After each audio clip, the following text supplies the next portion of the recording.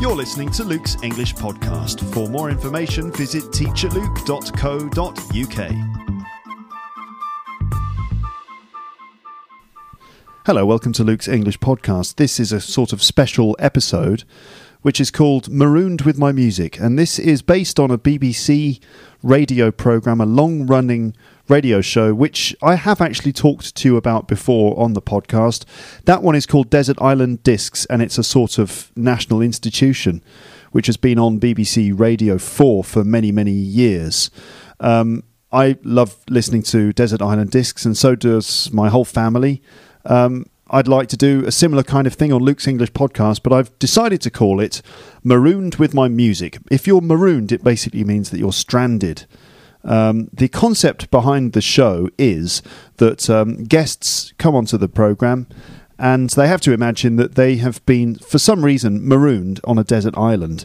Maybe a boat has crashed or there's been a plane accident or something. It doesn't really matter. The main thing is that the guest has been marooned on a desert island, and from the wreckage they've been able to rescue just a few things, just a few items. 8 records, 8 7-inch pieces of vinyl, strangely enough, and a record player. They also get a copy of the Oxford English Dictionary, in my version, the complete works of William Shakespeare, and one other book, and at the end, one luxury item as well, which can be agreed between my guest and me. Okay, so let's go. This is the first episode of Marooned with My Music, and let's get started.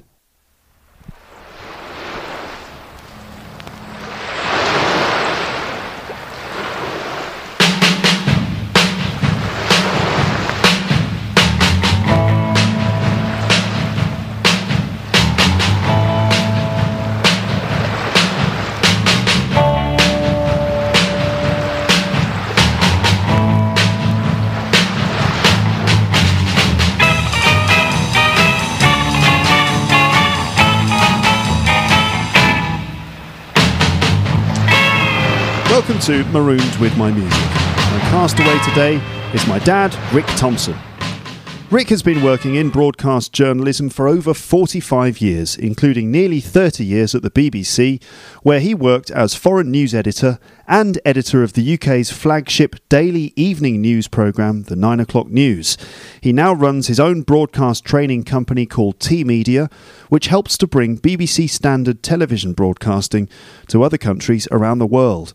Along the way, he has become something of an expert in the art of efficiently and effectively delivering information to viewers on television and on radio, something that requires a combined interest in all the big stories of the day, as well as the values of language and of public service. Rick is a man of broad interests and talents, having been a musician, a sportsman and a birdwatcher throughout his life. Last but by no means least, Rick has also been a devoted husband to his wife Jill and father to his 2 children, James and Luke, from Luke's English Podcast. So hello Dad, welcome to Marooned with My Music. Thank you very much for having me on the programme. Was it difficult having to choose just 8 pieces of music for this programme? Yes, extremely difficult. I can imagine all your listeners thinking to themselves, gosh, if I had to come up with 8 pieces of music, which would I choose? Of course, I like music from all sorts of different times in my life and genres of music. But in the end, I thought, well, I particularly got into music in the 1960s when I was a student. And I think, well, I'm going to choose a lot of 60s music because that's what influenced me the most. Okay, so we're going to hear quite a lot of 60s stuff. But if we go back to the start, you were born in the late 1940s, just after World War II, post-war UK. What was it like as a child growing up in post-war Britain? Did you get a sense of what had happened before? What was the feeling for your generation? Well, yes, the world was very different. Certainly in Britain, it was very different from the way it is now. In post-war Britain, we were still having food rationing. We had food rationing for the first, I think, 6 or 7 years of my life. And the government gave us supplementary orange juice and vitamins because we weren't getting very much from a very poor diet. We lived in those days in the industrial north of England in a big city called Leeds. It was polluted. Everything was dark and black because of the coal that people burned in their homes. There wasn't very much traffic, and there wasn't very much money, so people didn't go abroad for their holidays or anything like that. So the world has changed a lot, and but I had a very happy childhood, and I enjoyed playing in a way that kids these days don't seem to play. We'd go out the door, get up with a gang of kids, go up and down the street, climb trees in the woods and everything else, and get back home in time for tea. And of course the parents didn't know where we were, but no one worried about it. There was a kind of freedom about it, and I enjoyed it very much. Okay, and what was it?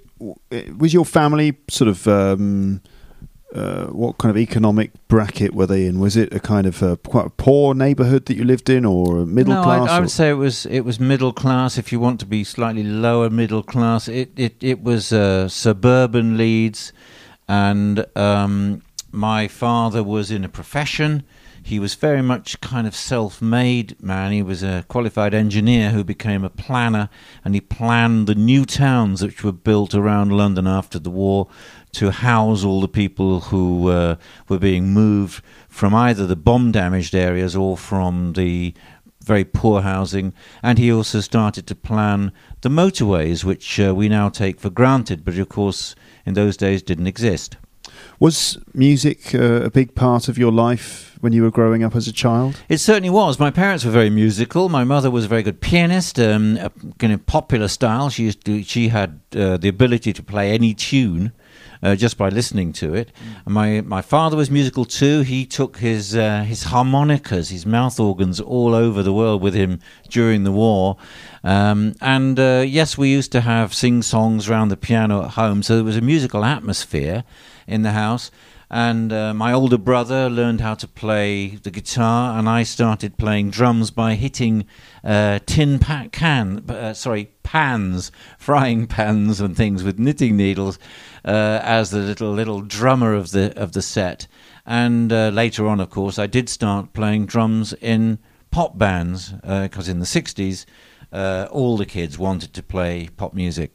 Okay, so let's go with your first musical selection. So you're going to be washed up on a desert island. What's the first record that you've managed to save today? Well, I was, as I say, managed to get into these bands which played. By then, we'd moved to South London, and there was a very thriving live music scene where all the kids on a Friday night and a Saturday night would go to the local hall and dance, and you had to have a live band, so there were lots of opportunities for live bands. And I played with several live bands, and started playing with one that was quite good called the Corsairs. And the Corsairs used to open up with a Beatles track, one of the first Beatles album tracks from their first album, Please Please Me, which was issued in March 1963. And it was a terrific track because it was old-fashioned Beatles music. It was recorded just straight, no studio effects at all. They just stood up and did it. And it's a guarantee to get them dancing. So we used to go on stage, the curtain would open, the lights would come on, all the boys would be sitting down one side of the hall and the girls would be sitting down the other side, and we would play this, and it would get everybody dancing. 1, 2, 3, 4!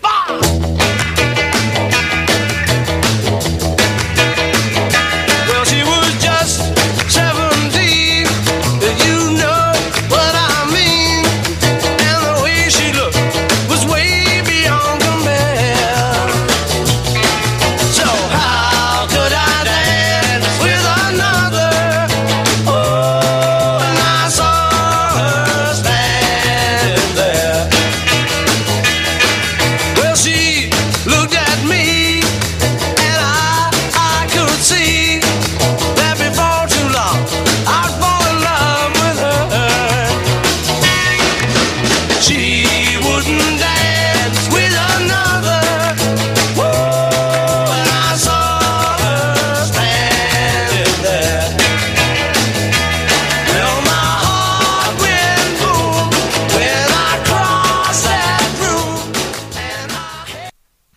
So that was, I saw her standing there by the Beatles. Now that's really kind of rock and roll, isn't it? Which is an American thing originally. When did you first become aware of this kind of American new form of music, rock and roll? Well, I was a bit snobby at school. That word means I thought that rock and roll was a little bit beneath me because I was very interested in jazz. I had some friends who were interested in jazz, and I used to listen more to jazz records, and it was a very, very interesting period where so-called modern jazz took over from traditional jazz styles, and I used to go and watch the great modern jazz expressionists in South London venues. So I wasn't really into pop music until the British bands started to do their own music, and even though they started off copying the Americans, they very soon did their own inventions. So I saw Standing There was written by Lennon and McCartney, and it was actually something a little bit different. It wasn't quite like Elvis Presley. It was just more energetic and more fun, and it was what became known as British pop. Okay, right. So let's see. School. What you went to school in South London, and how were your school days? Well, I went to what's called a grammar school. It's a state school. In British education, as most people know, is a bit of a mishmash these days. In my time, it was fairly simple. Everybody took an exam at the age of 11. And if you passed it, you went to a so-called grammar school or a high school where you were supposed to learn a few academic subjects, and if you didn't, you went to a secondary school where the subjects weren't so challenging. I mean, it's a terrible, terrible system where at such a young age you are kind of successful or you're seen as a failure. Anyway, I passed the exam and I went to a grammar school which wasn't particularly academic. It was very, very good at sport. It was one of the best sporting schools in the country, with a terrific football team and a terrific basketball team. So were you a bit of a sportsman then, Dad? I was. You had to be if you went to that school. But fortunately, I was quite good at it. And my older brother, Peter, had been there, and he was very successful. So what was your sport of choice? Did you have one in particular? Football. I played football for their first 11, and I wasn't tall enough to play basketball. They were particularly good at basketball. And I was all right at cricket, but not that good. But I was all right at football. And we in the year that I got into the first 11 team, this was a fantastic football team, and it beat every other school in the country. It went through the whole season, winning every game, until it went to go to find a team that was an equal one. They were in the South Coast, Brighton. Brighton and Hove Grammar School had also won every game, so we went down there on a coach to play them in a sort of grammar schools playoff, and we won 8-1. Did you score any goals in that game? I did, yes. I scored 4.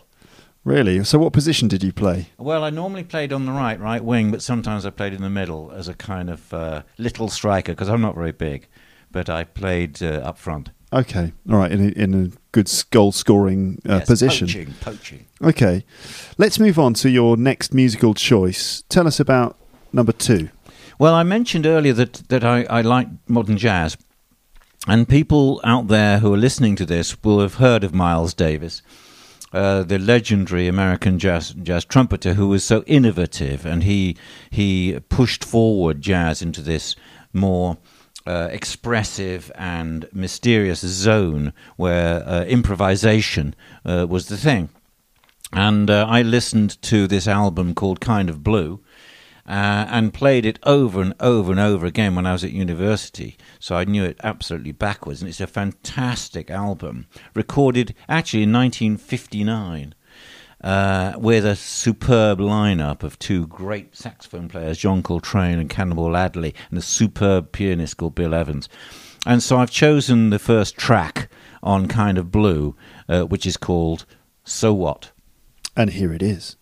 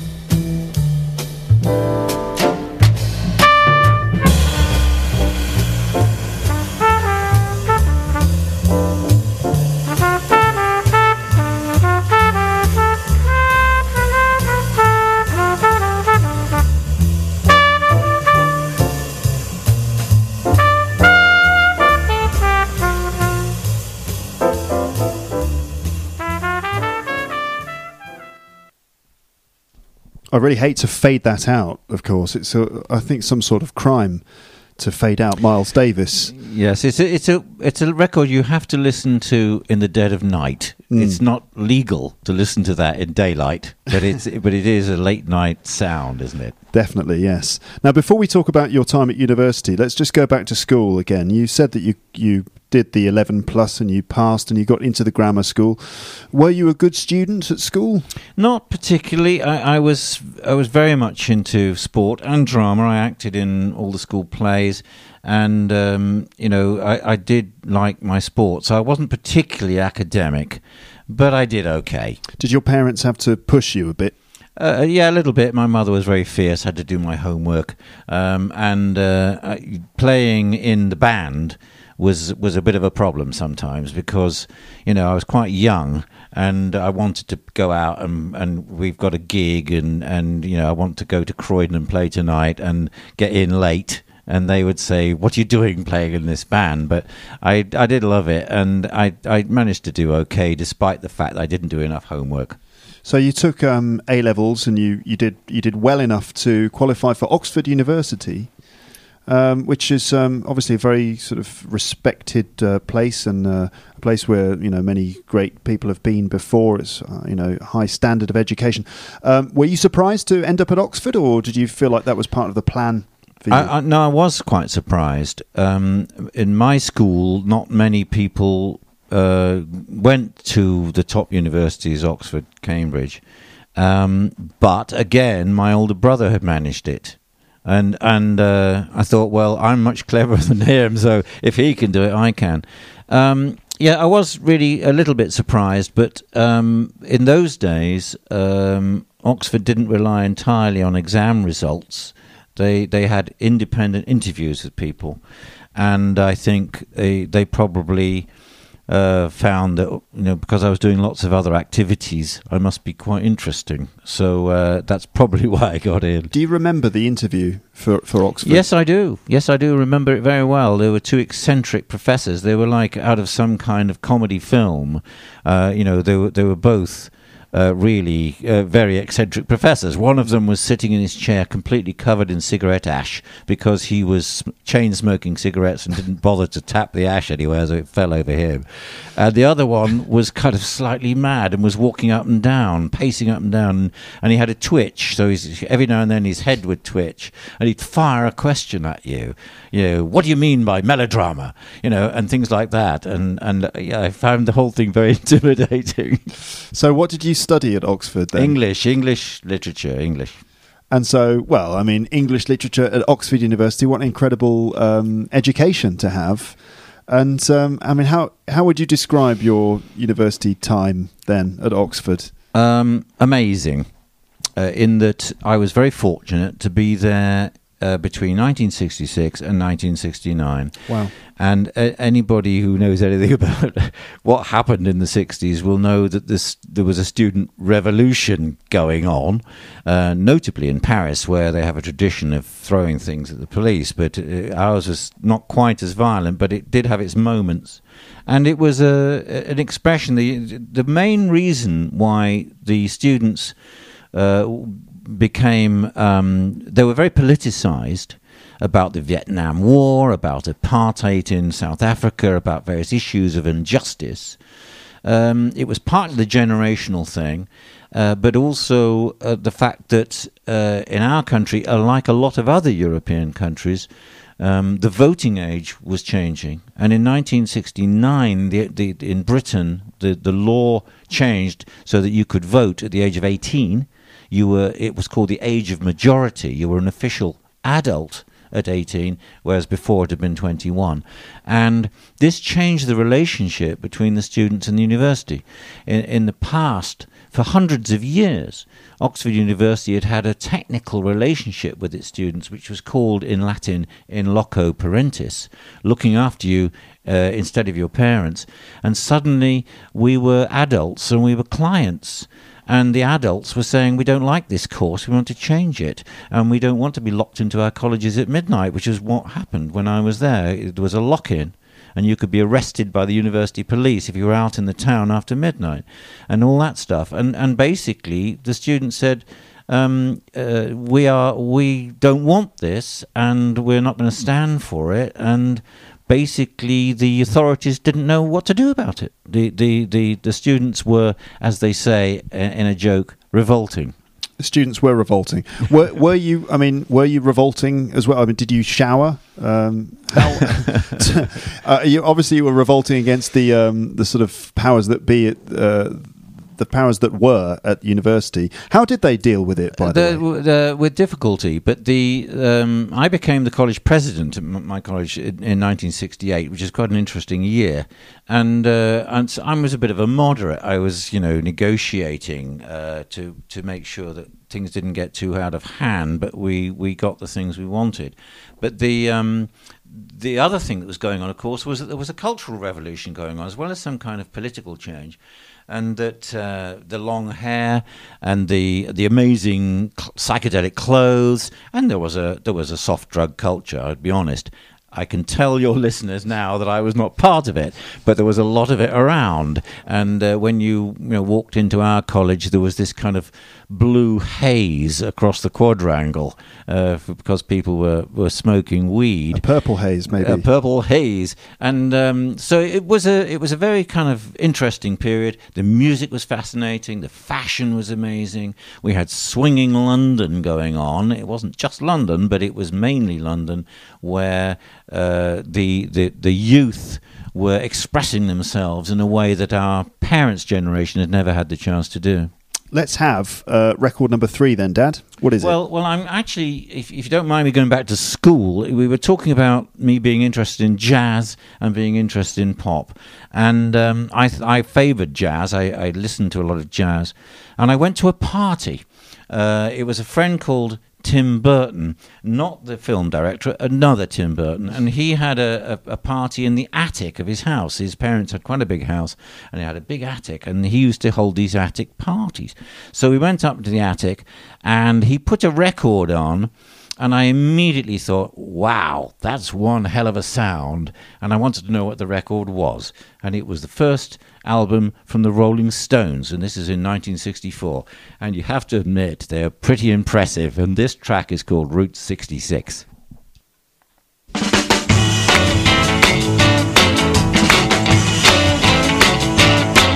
if you ever plan to motor west, Jack, take my way, that's the highway, that's the best. Get your kicks on Route 66. Well, it winds from Chicago to LA, more than 2,000 miles all the way. Get your kicks on Route 66. Where it goes from St. Louis down to Missouri, Oklahoma City looks so pretty, you'll see. So that was Route 66 by the Rolling Stones from their first album released in 1964, all about a road that goes across the states to California. Didn't you do a trip to the USA with your brother Pete? I wasn't with Peter when I went to USA. I went across Europe with my brother. No, I was on my own on my university vacation in that famous year, 1968. And yes, I got the Greyhound bus ticket and I went across all the way to California, a lot of it along Route 66. And I had a lot of interesting experiences there. Did you really? Can you tell us more about that? Not much, no, but I did have my guitar with me. I didn't have any money really, and so whenever I ran out of money, I sort of did this thing where you stand on a corner and play Beatles songs, and people would put money into my guitar, and I kept on going that way. I just kept on going. Where did you arrive in the States? Well, I did a little bit of work in Massachusetts. Right. Working in a summer camp. I was coaching soccer, as they call it in the United States. I was the soccer coach at this summer camp and earned a few dollars, and then I set off on my Greyhound bus, aiming for San Francisco and some relatives who lived in San Diego. Right. And did you make it? Yes, I did make it. Wow. When I got to San Francisco, I didn't have any money at all and discovered that they paid you money if you gave blood. So I went to the local hospital and gave them a pint of blood, and they gave me $20, which was a lot of money. Okay, I see. So you ended up in San Francisco in 1968. Did you go and have a look at Haight-Ashbury? I certainly did. I played my guitar on the corner of Haight-Ashbury, and I bought a fringe jacket, Luke, which you will remember. I know it. Because you've worn it. It was of this extravagant thing that the Beach Boys, used to favour, with the big fringes on the suede jacket, and I bought it on Ashbury. I think Neil Young was known for wearing one of those fringe jackets in his Buffalo Springfield days. Believe it or not, I actually wore it going to work at the BBC in Birmingham, so you can imagine what a pretentious young man I was. All right, so after your time at university and the travelling experience in the USA, you did graduate from Oxford University with a pretty good grade. Did you get a first? No, I didn't. I got what's called a 2-1. Okay, which is just the next best thing, I suppose. So what was the next move then after university? Did you know that you would end up becoming a guru of broadcast journalism? Of course not. I mean, the fact is, if you study English, it doesn't qualify you for anything. During my presidential year, we had a visit from the Duke of Edinburgh, the Queen's husband, Duke of Edinburgh, and he strolled around the college and did what dukes do. And I remember him saying to me, "What are you reading? Reading means what are you studying? What are you reading?" I said, "English." He said, "What's that going to qualify you for?" And this was a kind of old-fashioned attitude that he seemed to think that education was the same as training to do a job. Well, it's difficult to explain to the Duke of Edinburgh that reading English is a real education, a rounded education, but you don't quite know what you're going to do with it. I had done some work in '66 in London in an advertising agency before I went to university, so I knew a bit about advertising. And I got offered some jobs working in advertising, but to be honest, Luke, I didn't want to do it. Why? Why not? What was wrong with advertising? I just thought I didn't want to commit my life to selling soap or toothpaste. Mm-hmm. And I just felt that there was more to life than selling things. And I know that's a little bit pretentious, but that's the way I felt. No, I agree. And the people at university said you should apply for the BBC trainee scheme, and I didn't make it onto the main national trainee scheme because they only took 10 people out of 10,000 applicants.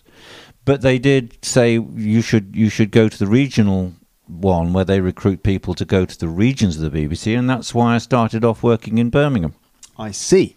We'll come back to that story in a moment, but let's have record number 4 then, shall we? Okay, well, I told you I played drums not very well, not as well as you do. Listeners, Luke is a fantastically good drummer, much better than I ever was. Thank you. But I was interested in drums, and I was interested in jazz, and I went to watch the Dave Brubeck Quartet on more than one occasion. And they had a fantastic drummer called Joe Morello, and he was the one who worked out how to drum 5 beats to the bar. Now, people hadn't done 5 beats to the bar because it's irregular and it's difficult, and it goes 1, 2, 3, 4, 5. 1, 2, 3, 4, 5. It's like it kind of stops. It doesn't flow. Yeah. And Joe Morello worked out how you do it by snapping the cymbals on your left foot, the hi-hat on beats 2 and 4, and he did this beat, and they made a record called Take 5, which became a worldwide hit, and then he got better at it, and on their album Time Further Out, issued in 1961, Joe Morello's got so good at 5 beats to the bar that he does a big solo in it called Far More Drums, and it is so brilliant that I'd like to have this on my desert island, and I can learn how to drum 5/4 on coconuts and other things that make a noise. Do you want the drum solo then now? Well, yeah, just a bit of the drum solo would give you an idea of how clever he is. Okay, let's have that. So this is Far More Drums, Dave Brubeck Quartet. What's the name of the drummer? Joe Morello. Joe Morello. Okay.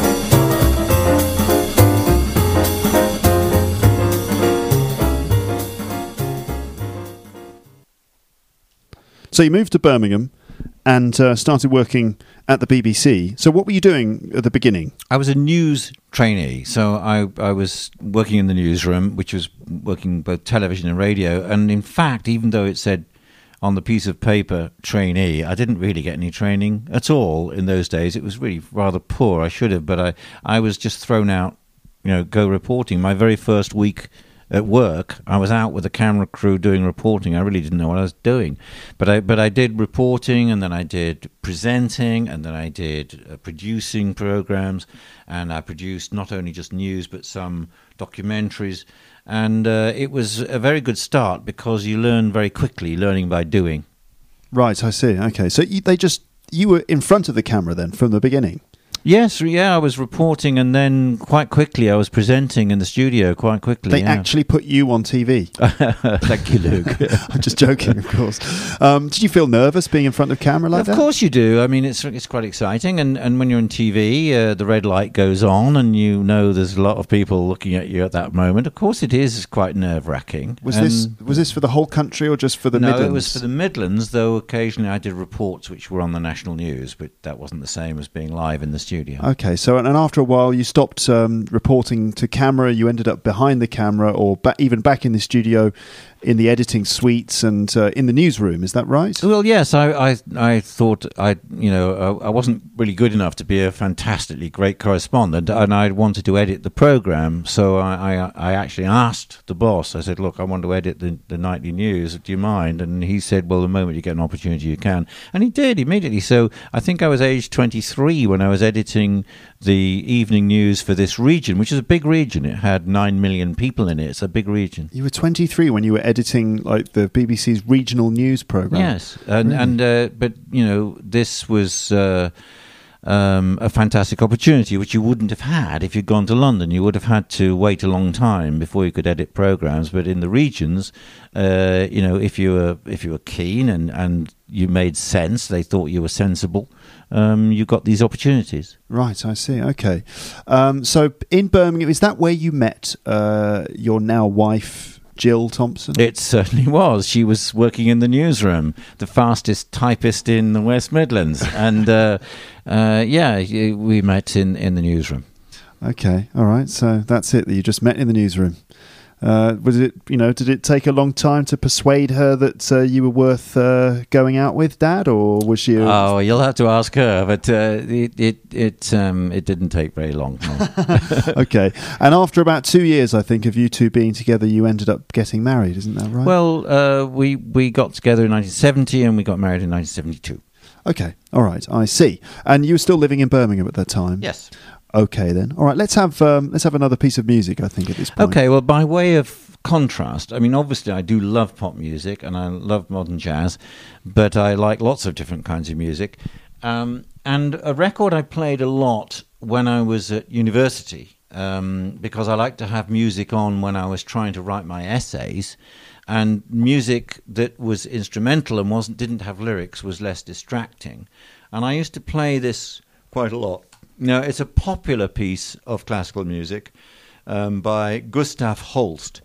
His name suggests that he isn't English, but in fact he was. He was born in Britain, and he wrote this suite, this very popular suite about the planets during the First World War, between 1914 and 1916, when so much devastation was going on. And it was first performed at the end of the war in 1918. And the planets is a wonderful expression of the mythical meaning of the planets in our solar system. And I thought the one I liked, because it's so musical and has so many tunes in it and has atmosphere, is Jupiter, the bringer of jollity. Okay, let's have a little bit of Gustav Holst's Jupiter, the bringer of jollity, from the planets.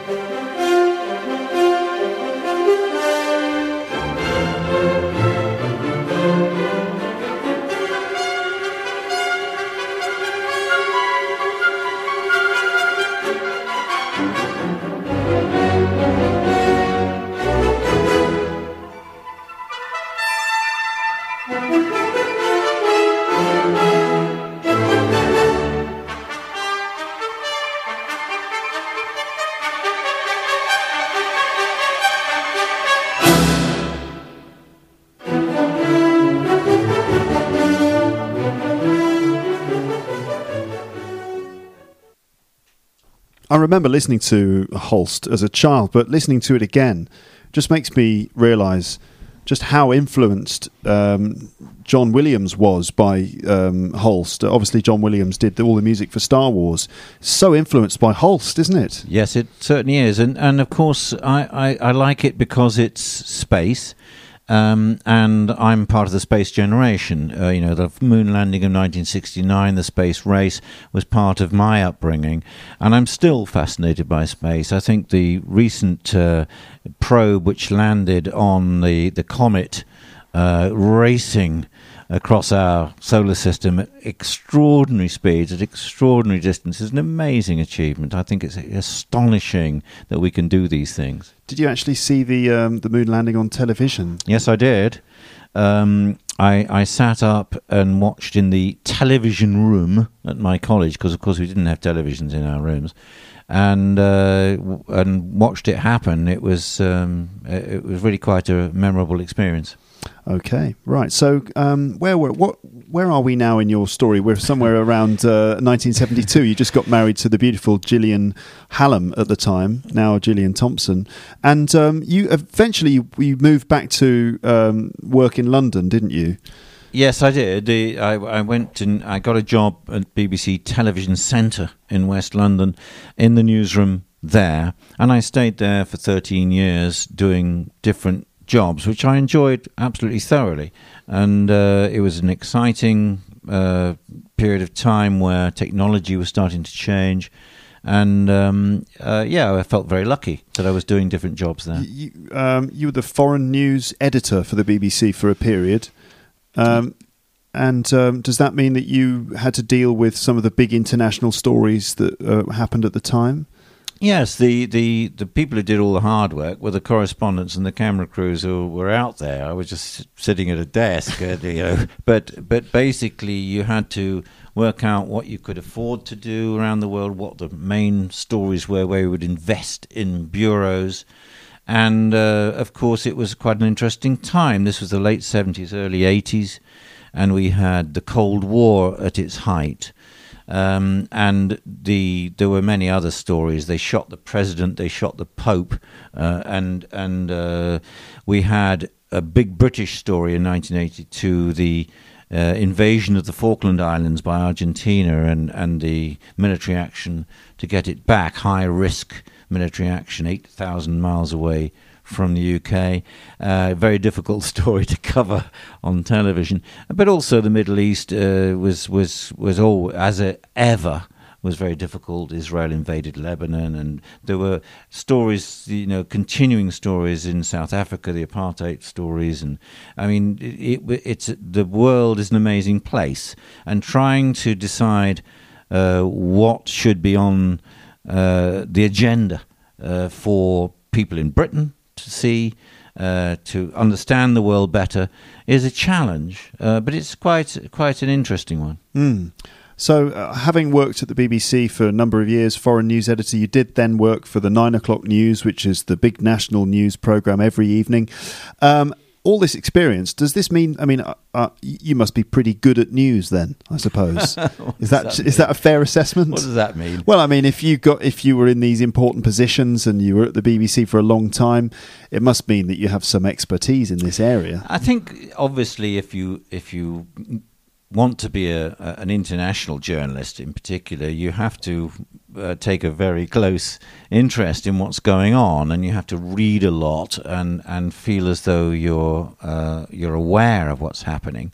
But in television news, there's an awful lot about technique, that you're trying to translate this information into this program, a half-hour program, which is a blend of studio, the real world on location, on videotape, and graphics, which are very important, and you mix them together to tell a very concise narrative, which has got to be as balanced as you can possibly get, so that it's objective and impartial, and it's visual, so you're using the best images you've got, and you try and prioritize it. It's quite difficult to decide what is the most important or most interesting story, and sometimes the most interesting story isn't the most important, and vice versa.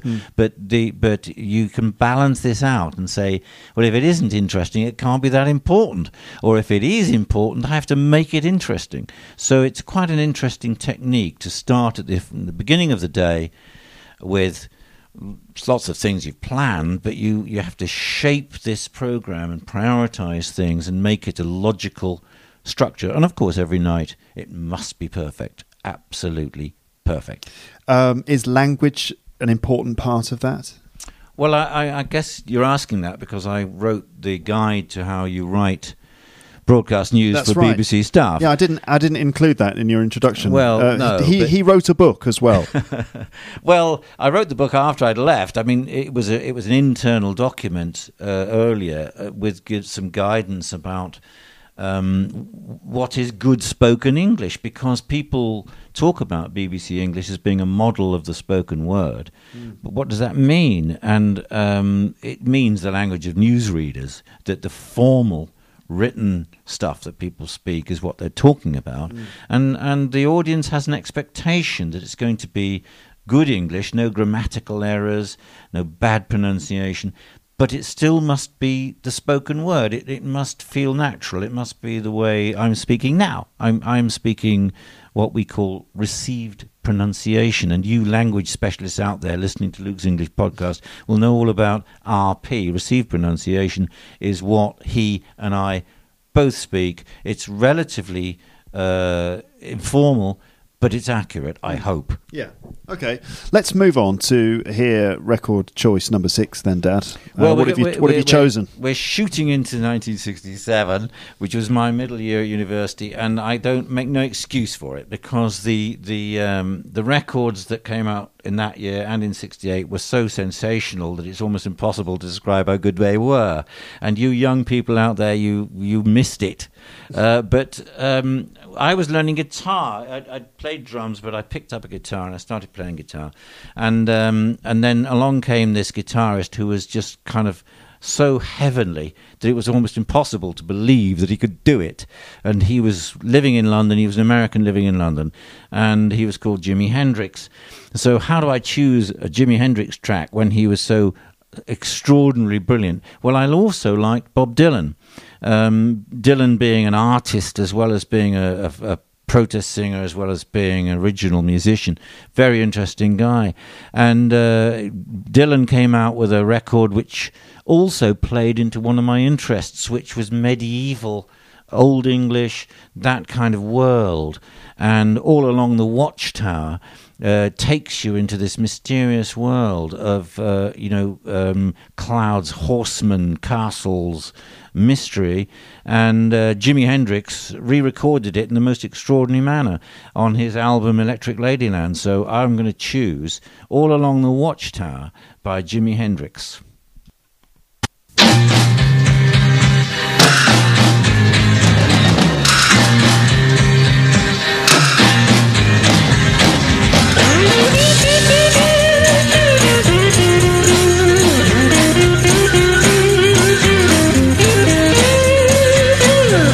Must be some kind of way out of here, said the joker to the thief. There's too much confusion, I can't get no relief. Businessman there to drink my wine, plowman dig my earth. None will ever own the mine, nobody of it is worth. Hey, hey.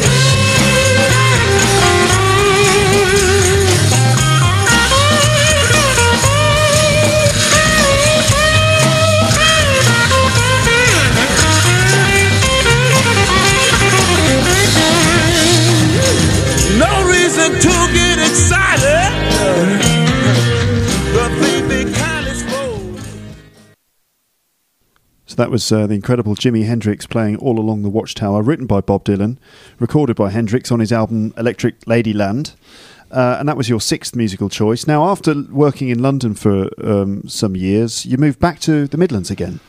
Yes, I was asked to put my suit on and become a bit more of a manager than an editor, and move back to the Midland region to look after news, current affairs, regional programs on radio and local radio and regional television there.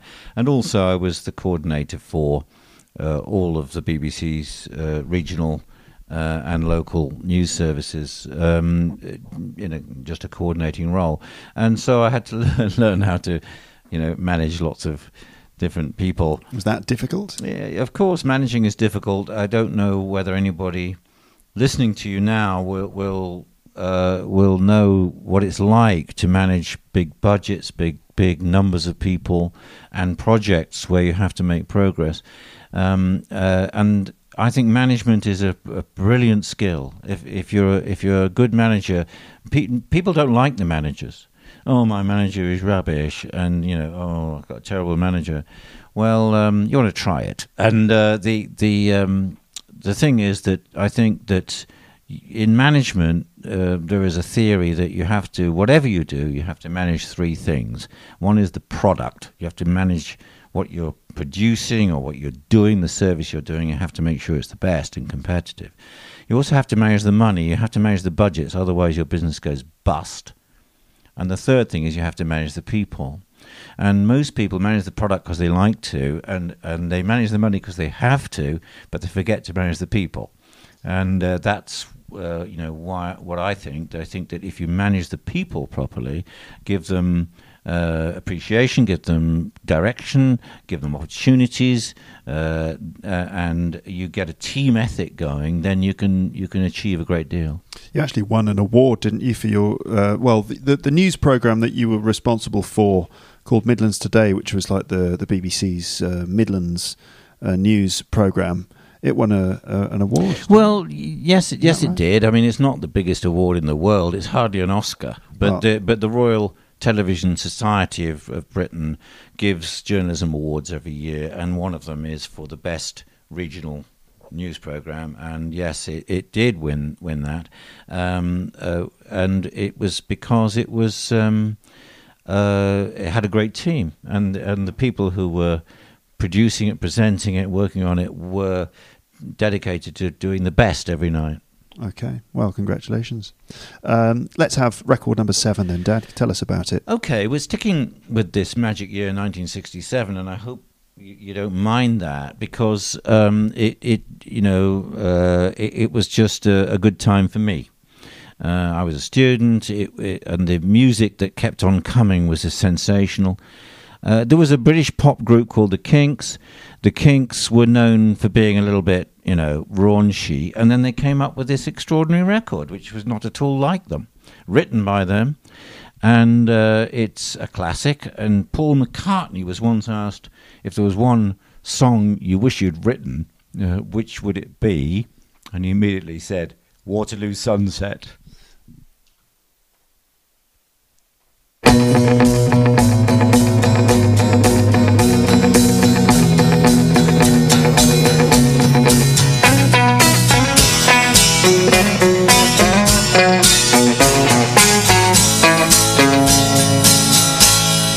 Dirty old river, must you keep rolling, flowing into the night?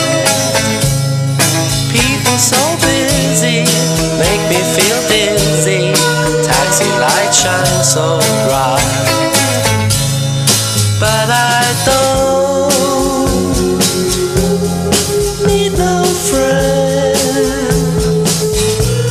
as long as I gaze on Waterloo sunset, I am in paradise. Every day I look at the world from my window, but chilly, chilly is the evening time. Waterloo sunset time. Waterloo sunset time.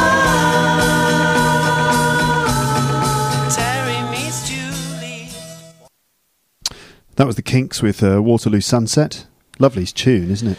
Yes, it's of course the view from Waterloo Bridge has been celebrated by artists over the years, whether it be Monet or whether it be Turner. This view of the Thames River with the backdrop of London is well known. So it's already got some kind of mystery to it. But it's an interesting little romance. He mentions Terry and Julie meet there every Friday night.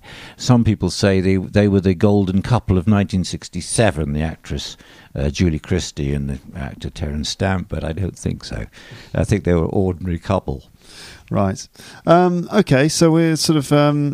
we've done 7 musical choices. You've got 1 left. Why don't you tell us about your last musical choice now at this point? Well, the Beatles were hugely influential to me, and I still absolutely adore their music. Immensely productive. I mean, they produced a massive amount of music, and it changed so quickly. They started off with things like I Saw Her Standing There, very, very simple, get them up dancing on the floor, and it moved very rapidly into something else. And they were all so talented. George Harrison was particularly underrated, I think. McCartney, unbelievable. His voice, it was superb. John Lennon, incredibly original. And this combination of these talents, and Ringo was a much better drummer than some people think. He had a terrific ability to produce a different sound for every record, something a little bit different every time. So when in 1967 their new album came out, I rushed to buy it. It had this extraordinary cover, and I put it on and couldn't believe it. So Sgt. Pepper's Lonely Hearts Club Band was just fabulous. And I don't know, excuse me, I don't know which track would encapsulate it, but I thought I'll go for a fairly simple one. Paul McCartney again, and I love this simply because the purity of the sound and the simplicity of the song, and it's called Fixing a Hole.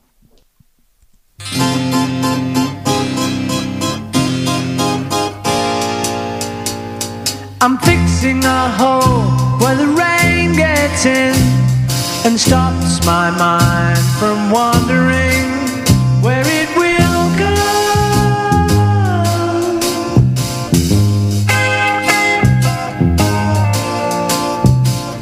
I'm filling the cracks that ran through the door and kept my mind from wandering where it will go.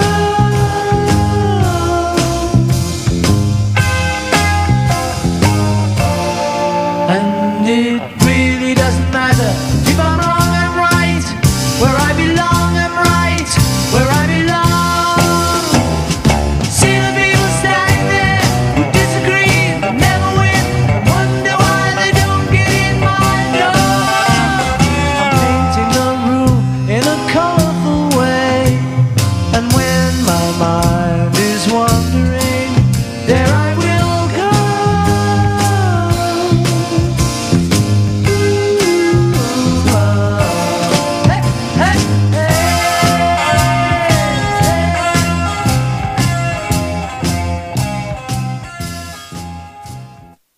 So those are your 8 musical choices, but before I send you off onto this isolated, remote desert island, and by the way, how do you think you're going to get on this island on your own? You Not particularly well. really? You need other people around? Well, it would be nice to have some, human contact, be able to discuss things, argue about things, but I'll be arguing with myself, going slightly mad. Okay. Now, as well as those 8 records, you are also allowed to choose a luxury item and a book.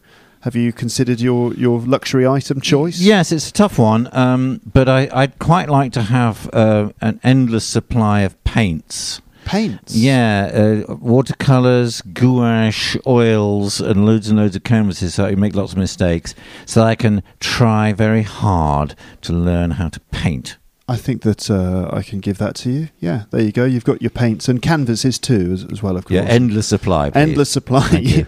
Brushes, canvases, paints. Okay, so you can make as many mistakes as you like. That's right. Obviously, I'll be giving you the Oxford English Dictionary and the complete works of Shakespeare, but have you chosen your work of literature as well? Shakespeare would be absolutely wonderful because, you can just read this stuff. It's so fantastic. And people sometimes say, I don't get Shakespeare, it's all a bit overrated. Believe me, it's not. He's underrated. So brilliant, it's almost beyond belief. Anyway, so I'll be happy with my Shakespeare, but I'd like a book of European history, please.